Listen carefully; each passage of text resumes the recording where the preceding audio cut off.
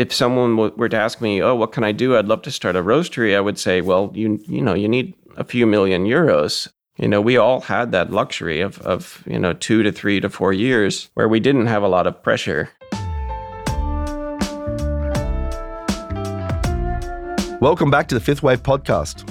I'm Jeffrey Young, editor-in-chief of coffee business magazine Fifth Wave. This week, we catch up with Chris Schachmann, co-founder of Five Elephant in Berlin, Germany. We learn about Chris's early journey from the film industry into coffee, the evolution of the German specialty coffee market over the past decade, and the key decisions and secrets to success that shaped the creation of one of the most respected specialty cafes and roasteries in Europe. Chris also shares his belief that a great deal of his firm's scaled success originates from his pioneering entry into such a nascent market, giving him and only a handful of others a clear first mover advantage. Great. Well, welcome to Fifth Wave. Welcome, Chris. Thank you, Jeffrey. How are you? Excellent. Yeah, so good to catch up. To start off, I wonder if you could tell us about your career, how you got first started in coffee. So for me, when coffee, I would say, it really goes way back to when I first got into coffee. This was when a lot of the, my first coffee was, I guess, in 1994. I was in university in Western Massachusetts, and I wasn't working in coffee then, but I got very enamored by this idea of the local roastery. So you have, in New England, and it's kind of an American thing, and not that it doesn't happen in other parts of the world, but a lot of communities had their own small roasteries in them. And for me, this kind of romantic idea of a general store that has small bins of coffee in them, and later on I moved to New York, and there were, of course, a lot of roasteries that were just opening then in 2003, 2004.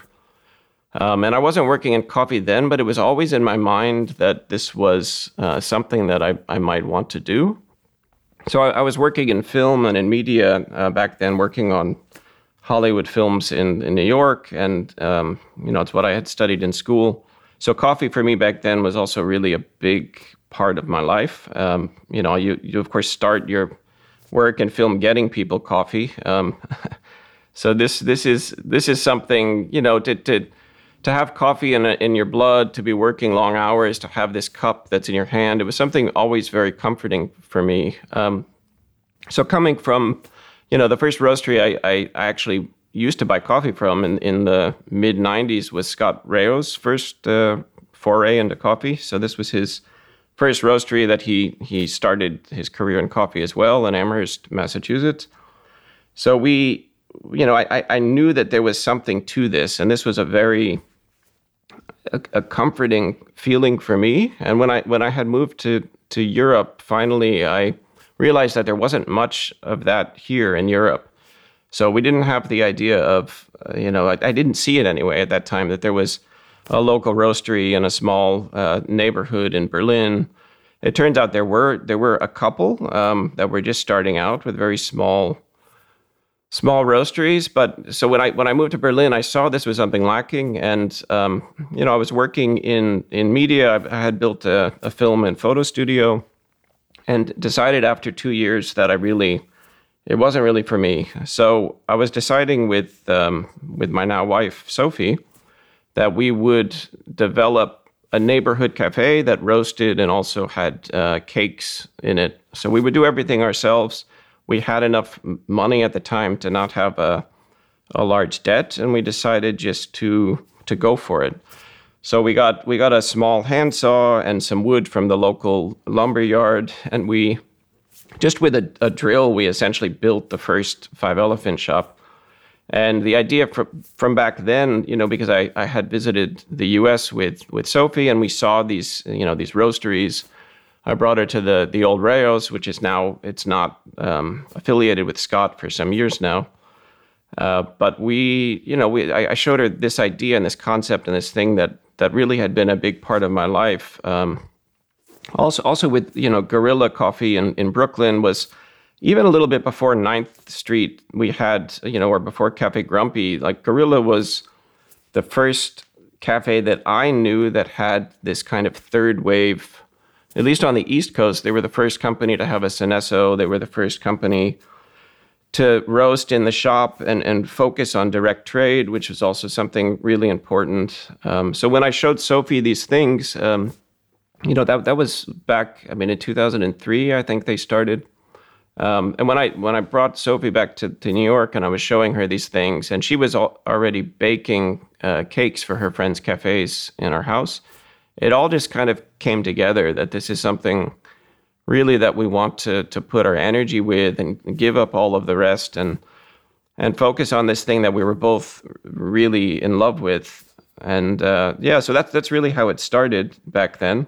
Yeah, it kind of just went it sort of just went from there at that point. When was that? Was that back in 2009, 2010 that you opened? Yeah, this was exactly. So I would say that the idea probably first came in 2009. And we really decided in the early or late winter, early spring 2010 that this is something we wanted to do. And we were really lucky, actually. We found a place that was for rent. It was an old furniture storage space next to a bar that we were just with some friends telling them about our idea. And our friend went outside to smoke a cigarette and have a phone call, and he walked two buildings over and he saw this place for rent, and he came back and he said, "Oh, what about this place?" And we went outside afterwards, and it, of course it's in the what we call the armpit of the west of old Berlin.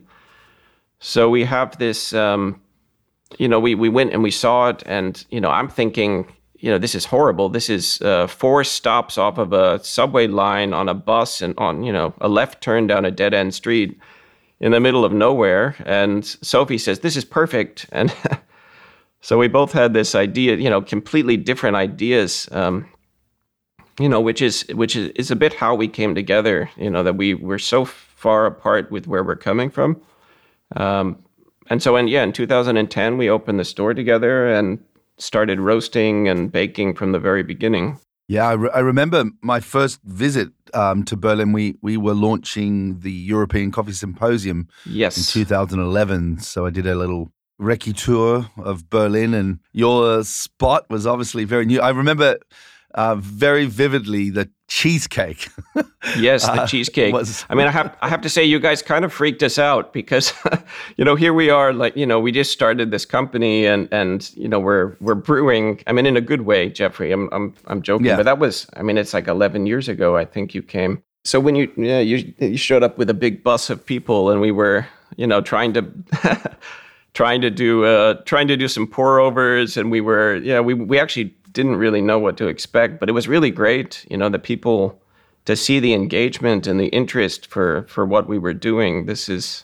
I remember that was actually a big motivational boost for us to say maybe we're doing something that's interesting. Yeah, well, it was very early days for Berlin. How has the Berlin coffee scene changed in that time? Well, you still have, what I call the 3 roasters of Berlin. There's really a lot more. And we started, when we started out, we actually didn't know that any others existed. We knew that there was one company roasting a little bit in Friedrichshain, but we started roasting, and we were almost within the first week or two. We had people coming, baristas coming from the barn, baristas coming from Arkiduk, from Bonanza.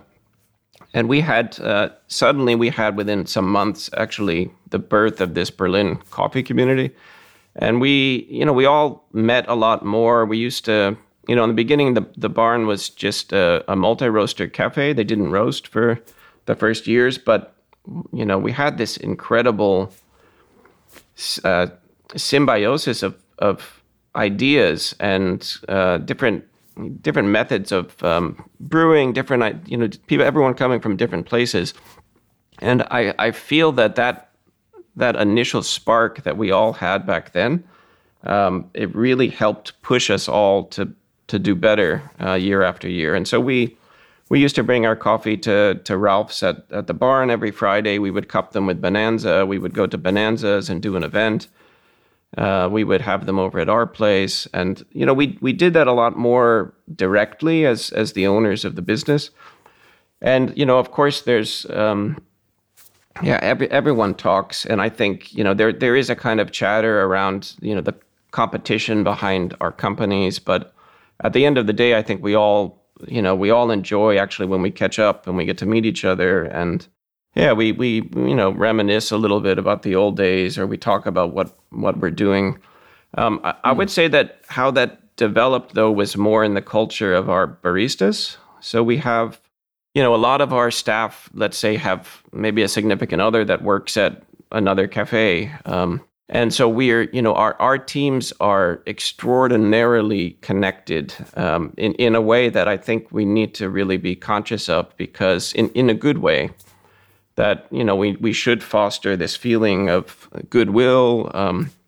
I don't think that any of us think of each other necessarily as competition that you need to put down. Mm-hmm. So it is still a very healthy mentality in a lot of ways. And I think what's happened is that we've all grown our companies to a point that we see a direction that we want to go in or that we're working on, and it doesn't really affect each other. So we're all doing something a little bit different. And of course you have, I just should mention, there's really some great companies. Tres Cabezas, which is now 19 grams, they were here well before we were. So, they're doing some good stuff. You had Father Carpenter started a company called Fjord. And so you have across the river here, Populous. We have really a lot of great companies that are all doing something a little bit different. And I really attribute that to the influx of people, all over the world, the Asian inspiration, the Australian, the culture of American coffee coming here. We had this huge Nordic influence. And on top of it all, this, this history, deep history of filter coffee going back to the early 1900s, where essentially Berlin was where filter coffee was invented. Wow. Yeah, I mean, it's a big, I think Berlin is really a special place for coffee. Yeah, it certainly is. I mean, I think it's one of those places that, it's seriously on the map as, you've got to go check out if you're a coffee aficionado, a coffee geek. Yeah, I guess we were fairly early there in doing our symposium there in 2011, but it was already special then. And, I can't wait for my next visit. Yeah, sure. We'll eat some cheesecake. Yeah. And in terms of the way that German, or at least Berlin, coffee culture might have changed over that time, what's the general consumer like in specialty coffee venues compared to what it was, over a decade ago? And also, is the general population now really sort of into specialty? Oh, for sure. Yeah, I think that's actually, it's the general population that's probably changed the most. So we had, in the beginning, we were lucky because, Germany, especially Berlin, it became a kind of Silicon Alley, they called it. So we had such a large amount of tech startups, a lot of people coming from California, and this was also right around 2010. So we had already a very, I would say more that culture pushed us and encouraged us to say, okay, you're doing something right. Excuse me. So when we got going, we were already, doing this thing. And I would say that the general population in Germany, this was our uphill battle in a lot of ways, because they were, excuse me, 1 second. Sorry, the general population in Germany was really the area that was a little bit fragmented from what we were doing, because they had this history in the 70s and 80s. There was an influx of very cheap Robusta coffee in these chain supermarkets, and the price dropped out. And so this long history of really enjoying quality filter, some of the best Arabica in the world, was coming to Berlin. We had this very strong opinion already about what we were doing based on this trend that had evolved over the past 20, 30 years from before we opened. So we met a lot of resistance. We had a lot of people that we couldn't engage with, and we couldn't. It took some time before I would say the mass consumer in Germany started coming over and appreciating filter coffee again. For sure they wanted espresso drinks. We always were, in the very beginning, serving, what they call a latte macchiato, which is essentially a single shot of espresso dropped in a 400 or 500 milliliter steamed milk. So we really had, we had a lot of education to do, a lot of work to do to inform consumers about what we were doing and why we were doing it. And to get them also to trust again in the quality of coffee, because it was something that was masked up with milk and with sugar, and this was really something that we indirectly worked against, although some companies worked on it quite directly, banning everything that people normally are used to drinking, and this was difficult actually, because it made our job a little bit harder, because we weren't necessarily saying, no, you can't put sugar and milk in your drinks. But we were trying to guide people a little bit more gently. But a lot of people had this, almost violent resistance against what we were trying to do. And now it caught up with us. We have really big companies ordering our coffee. I would say that a lot of, at least our B2B customers, they're actually not going more for these Italian style coffees. And you have a lot of people, I would say that the 25 to 35, 40-year-old, market group, you have them very informed and engaged around these quality products.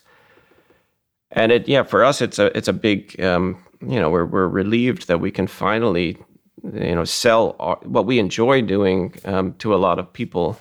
Amazing. So, original vision for Five Elephant, was it just going to be a one shop with a community roastery? Did you ever think you would have a bigger business like that? Well, we from the beginning, absolutely not. So I had come from working in film, as I mentioned. My wife, we both of us were working in media. She comes from Vienna. So in Austria, and when I would say our ambitions were not larger. What was really important for us, and I think actually something that in the end helped us with our success, was that we did it because we wanted to be doing it. We wanted to be making coffee and working with a few key staff and really engaging with these customers that were excited about what we did. We were excited about this, and we didn't really think further in the beginning about that. But very soon we got a lot of interest, of course, and we had this opportunity to get one or two larger wholesale customers, and it was always, I would say, we grew with the excitement of our growing customer base. And we always saw this as a kind of thrilling opportunity to say, oh, you're excited about this too. And, let's move our roastery and get a larger roaster and roast more coffee. And we always saw that as, a continuation of this idea of building a community and engaging with customers and supporting these networks of partner producers that we worked with at Origin, which we've done pretty much from the beginning. This was also very important, and it's what motivated our growth. We wouldn't have grown if it weren't for the fact that we were able to do a bit more work where we buy coffee and support our partners more. What's the sort of scale of business now? What's it grown to from that one little site? The bones. So we started off with a 5-kilo roaster, which I went to Idaho and I helped with the final walkthrough of it. I was very involved in the machinery, so we got a small 5-kilo roaster. Within a couple of years, we grew to a 25-kilo. So we're roasting right now on a 25-kilo Dietrich, and we have so we're operating a roastery, which is a separate business on its own, and that's also in the same facility as our bakery and our office and our training center.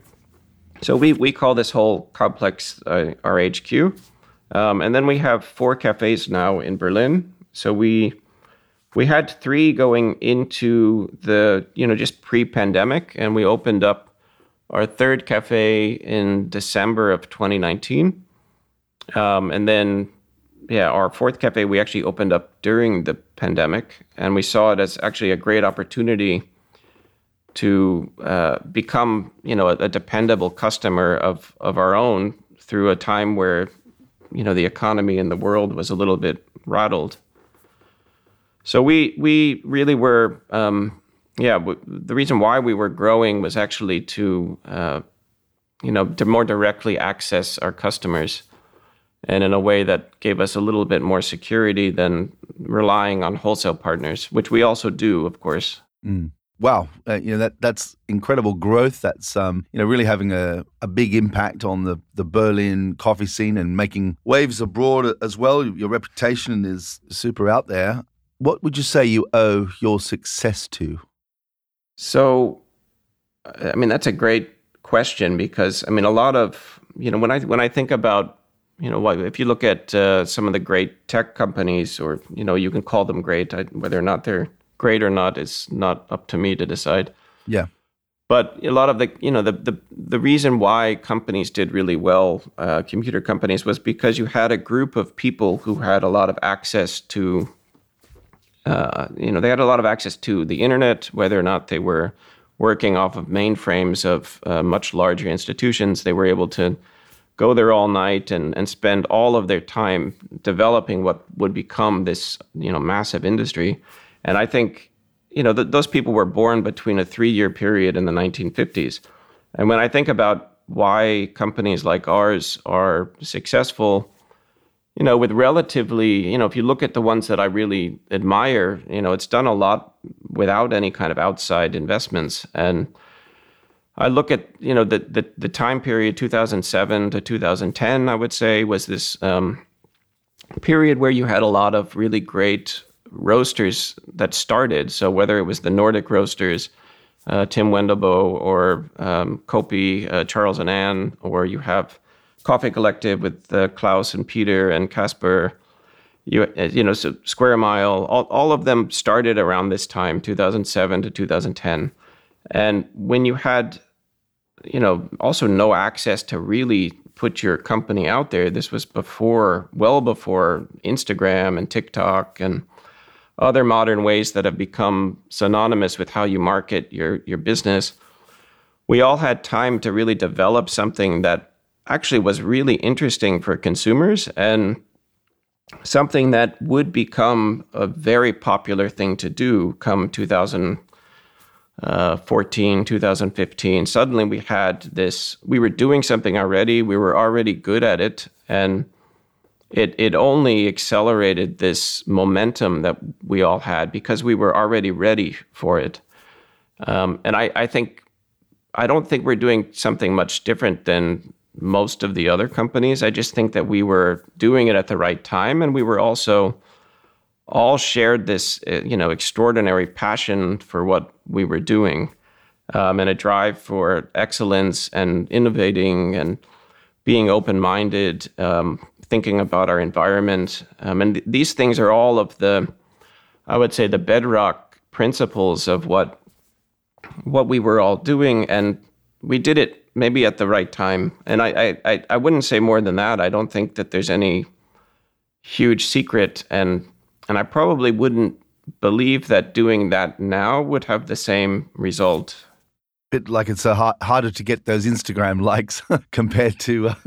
Yeah, it's harder. Exactly. And it just would require, if someone were to ask me, oh, what can I do? I'd love to start a roastery. I would say, well, you need a few million euros. And, in order to get your name out there, to buy yourself some time, we all had that luxury of 2 to 3 to 4 years where we didn't have a lot of pressure. Market pressure, that is, from competition or having to scale.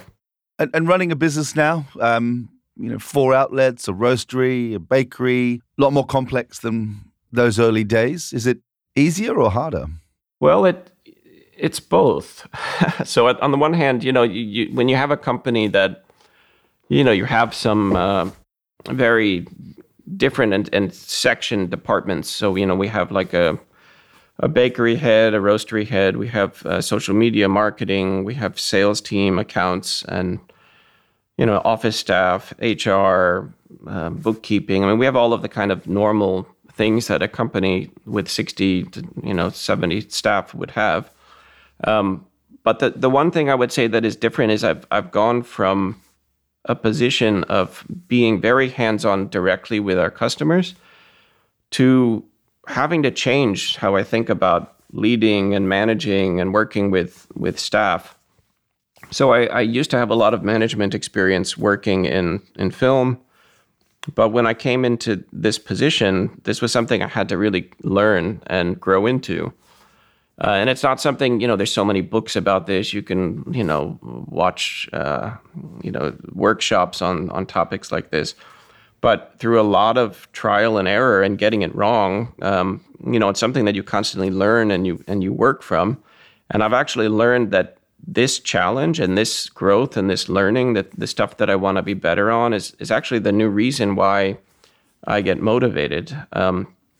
So my reason behind going to work every day has certainly changed, but I'm actually for me, it gives me a lot more satisfaction to be able to work and have a team work well together. And that's what drives me every day. So it's different from, okay, I'm focusing on a customer. I want them to be happy. Now I'm focusing on a team, which then I want to focus with customers so that they can be happy.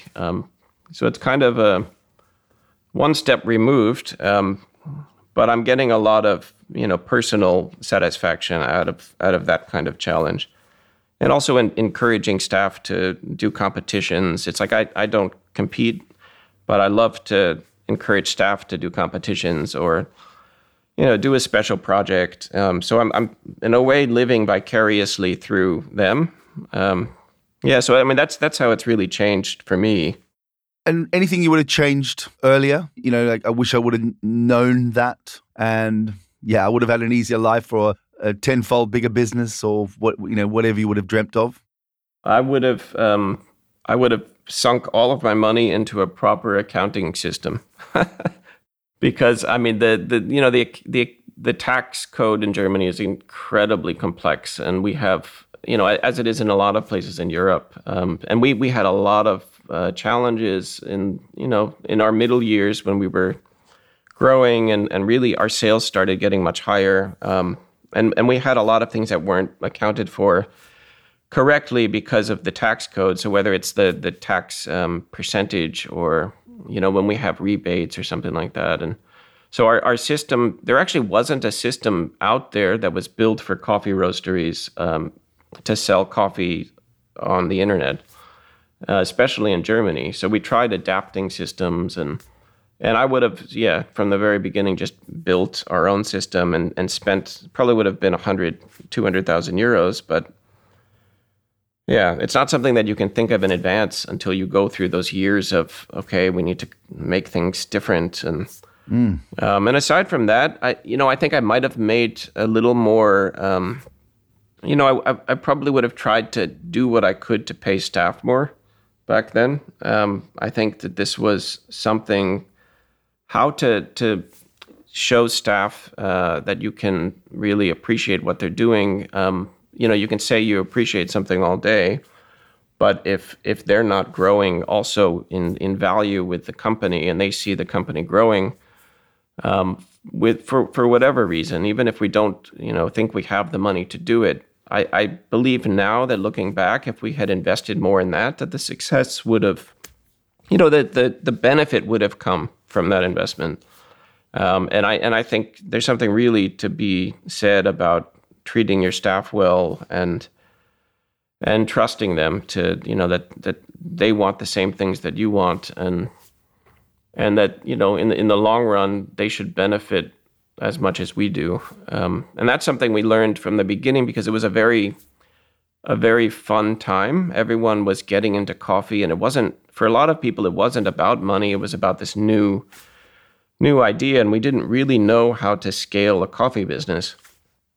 So, you learn along the way, and you make mistakes, and, it's something that I'm very proud of our team now. We have a really great COO who's also very devoted and passionate about making sure that our team also shares, is able to take part in the kind of growth that we have. But, of course, the last 2 years have been a bit stalled, I would say, for a lot of companies.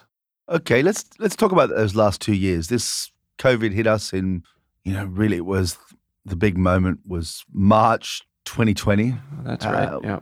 Yeah, what was going on in your business at that time, and how did you react, and how did you get through it? So we had actually, we had grown to a point where we were operating a lot of remote barista bars. So we have some concepts where, for very large corporations where we'll build out barista bars and we operate them with our own staff in their offices for certain buildings with 500 or 1,000 staff members working in a building. And so going into 2020, we were operating around, 10 of these units around Germany and France. We had a big operation in Paris. And then, when COVID came, of course, all of this stopped. And, that part of our business, it was around a third of our business doing, our wholesale business to big office companies doing, and anywhere from 20 to 100 kilos in a week. These kind of customers overnight just stopped. And, it really gave us a bit of an existential feeling that we needed to figure out, okay, what are we about? And this is where, we kind of pulled back a little bit. We all moved to doing window service. And this was a little bit of a relief for our company, actually, because we were able to keep our teams relatively safe, sell through the window, and at the same time, we were able to keep our staffing costs down. The government here in Germany has an old instrument that they used called Kurzarbeit. It's like short-time work. So they tried to retool that for this pandemic. It was essentially an instrument from the government to be able to support large companies that do manufacturing, to be able to put their staff on a kind of short-time work. So the government comes in if there's a supply chain delay, and they pay those staff as a kind of unemployment, but they use the employers to administer everything. So for the government, it's a huge it's a big incentive for them because they don't have to have a lot of unemployment claims, and they put it on the company then to organize these things. And so what was interesting about Germany was that not only did we have this pandemic, but we also had to learn about all of these very complicated structures, and it was a little bit difficult. Staff would get paid a little bit less, but juggling that administration of how this works and how our company is actually going to work and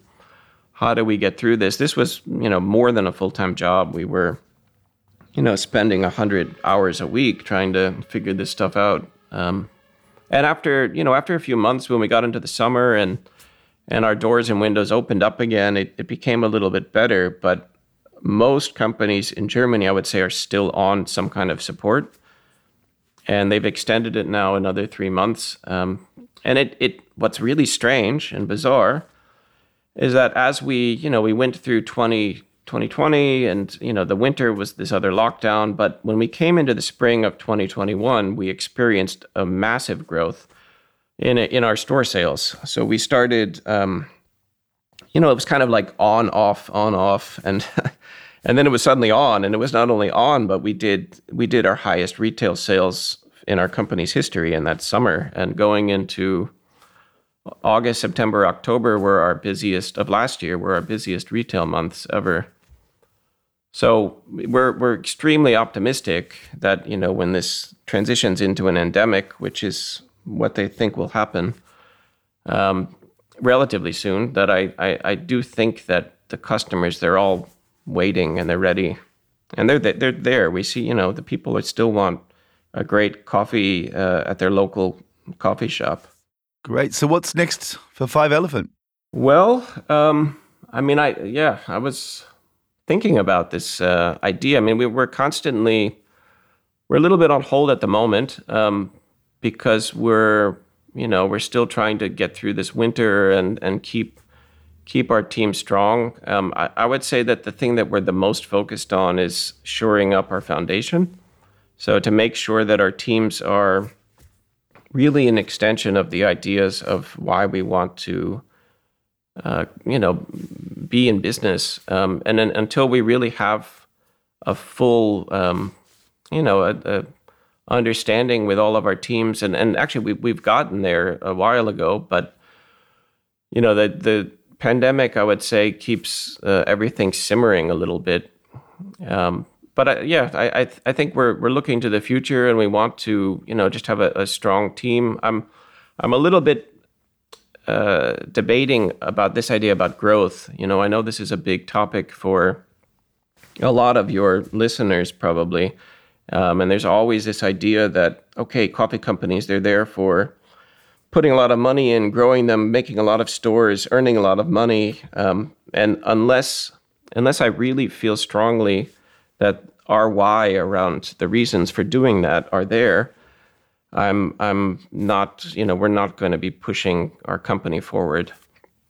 So this is actually the big thing we work on. We're developing a school. We actually have been building a school in Kenya for the last years. We have already a grade 1 to 3 with 2 preschool classes, and this is something we're doing on our own with a local farmer that we work with in Kenya. So supporting ideas about this, trying to get behind our team that they can share that we want to create value at origin is one of our big reasons for why we work. Pushing that, seeing how much we can actually do on that way is something that's inspiring for us all. And we do this in Brazil with clean water projects. We're supporting a farm in El Salvador also that's working on a lot of environmentally conscious, things about regenerative agriculture. And I think for me, if a company is not focused on saving this world, then that's our future, really. That's what's next, is that we want to put this all into doing the things that are important for us. And if we can do more of those and more of that in the future, and it can be an extension of these ideas that we hold true, then I'm really, I would want to grow that as large as we could. If we can't do that, we should just, continue how we are, and we're also fine with that. It's funny because my partner Sophie, we talk about this all the time, and she's coming from a kind of socialist-minded, school in Vienna, Russian school, and she's constantly saying, I'm actually fine how we are. Like, why do we need more? So as long as we're doing what we enjoy, it's from the beginning. It's the main reason why we do it. In light of the devastating events in Ukraine, before releasing this episode, we decided to catch up with Chris again to understand how this tragic situation is impacting his operations and his own business decision-making. Well, thanks for joining us here again, Chris. Given that you're based largely in East Berlin, and if we think back some 33 years ago, the fall of the Berlin Wall and everything that represented, and today's world seems a bit surreal with the devastating events in Ukraine at the moment. I'm just wondering what impact you're feeling there. Then I had known, living in the United States and growing up in the U.S., that you definitely felt the legacy of war, which is still in the society and in the culture here. And so what that represented, it manifested its way in almost an immediate reaction to support with donations, with organizing together. I think within the first day we had most organizations were creating runs to the border of Poland and Ukraine. It's only, I think, an 8 or 9 hour drive. So it's a very real thing that you can do to help. And people were at first organizing clothes because it's still, winter here. And then, the immediate need for more serious things like medical supplies, pharmaceutical supplies, diapers, sanitary supplies for people coming over who were essentially just, as everyone sees on the news, leaving with their suitcases. It's an enormous amount of things that people needed. So at least in the first week, there was a massive push to do some, donations and bring what we could. We were helping to organize, our daughter's school had a few trucks that went. So every morning we would bring something for that. And then I think, I think that the sensitive subject here, which is the subject of, in general, of, refugees. And in general, this has been a very sensitive and hot political topic here in Europe and Germany, particularly. I think they brought in the war in Syria already in the last years, something around 1 million refugees into Germany. And if you look at other countries, this was limited to around 50,000. If you look at Great Britain or Sweden, I know brought in a lot, but Germany by far had already absorbed really a huge amount of refugees. So I think this is actually a good thing because they have the ability to process a lot of people. There's a real need to keep our focus on the humanity of this and to make sure, and in a way, Germany's reaction for the Syrian refugees was an enormous success here in Germany, because they were able to assimilate and get people working in the workforce. And so I can only be, obviously we we reject any kind of war. This is the furthest thing away. Can you believe in the 21st century that this is even a topic? It's a little bit mind-boggling. But I think Europe in general has a certain amount of flexibility to breathe in and out and try to, because of its unique history, it would be a much different situation if, let's say, there was war in Canada for the United States, or war in Ireland, which you did have this. So in a way, I think the UK also knows. It's one of the more recent wars in Europe, but nothing compares to this. This is a massive displacement of people. So, is there any impact on your business currently and on the operations and how you're obviously thinking about your business? Ukraine had been positioning itself to be one of the larger manufacturing suppliers in Europe. So already, a lot of companies have been trying to distance themselves from supply chains from China for packaging, for materials, and whatnot. And so the countries that have been picking that up have been Ukraine and Poland to some extent, and another one, not in Europe, being Turkey. That a lot of the consumables, things that we're using day to day. So for sure that will have some kind of an effect. I think the real question here, it's almost as if this is a call to action to perhaps more rapidly accelerate the push to climate change and the push to be more independent, energy independent, and all of the things that we really want to do. This is in some way hopefully going to accelerate this. And we had a few customers in Ukraine and Kiev, and we, not so much recently, but there is, this is a cosmopolitan city, very international. It's a city that has an extraordinary history of fine cuisine, fine dining, some great roasters that are working there. some really good, upper end specialty coffee shops. So we had been working with a few of them and quite high volume as well. And of course, all of these places, they're silent now. It's very difficult to hear much and hear any word from them. We have a lot of customers in Poland, so a lot of these and vendors as well. A lot of these companies are already a bit preoccupied with what's going on and doing what they can to support the effort. And I think from a business perspective, it's very important that we can help to share some of this burden, as we do also with the Syrian refugees that we've had. I think it's important to have an equal balance with how we support and how we how we accept people who are fleeing from any kind of war or conflict. That this is really the human side of it, to build systems that can be supportive of this.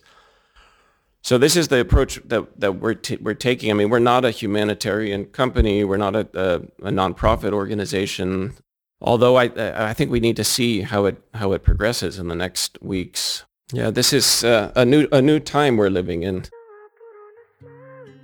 Chris, thanks for sharing your thoughts with us here today. We wish you and, of course, the people of Ukraine and everyone else affected just a safe and secure immediate future. Thank you. Thanks for chatting about it.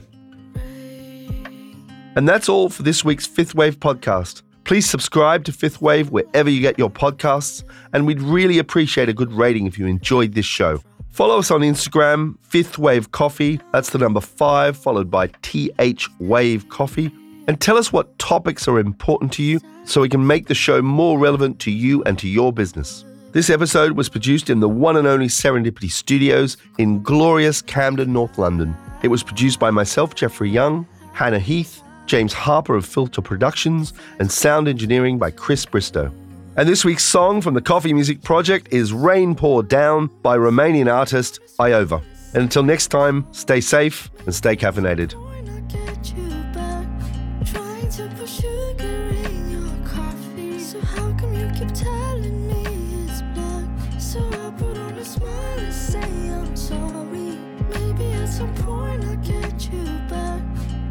To put sugar in your coffee, so how come you keep telling me it's black? Wait, don't cry. I heard the words you told me, but they went over my head. I feel lost, hands tied. I don't know what to do or say, and so so call me anytime,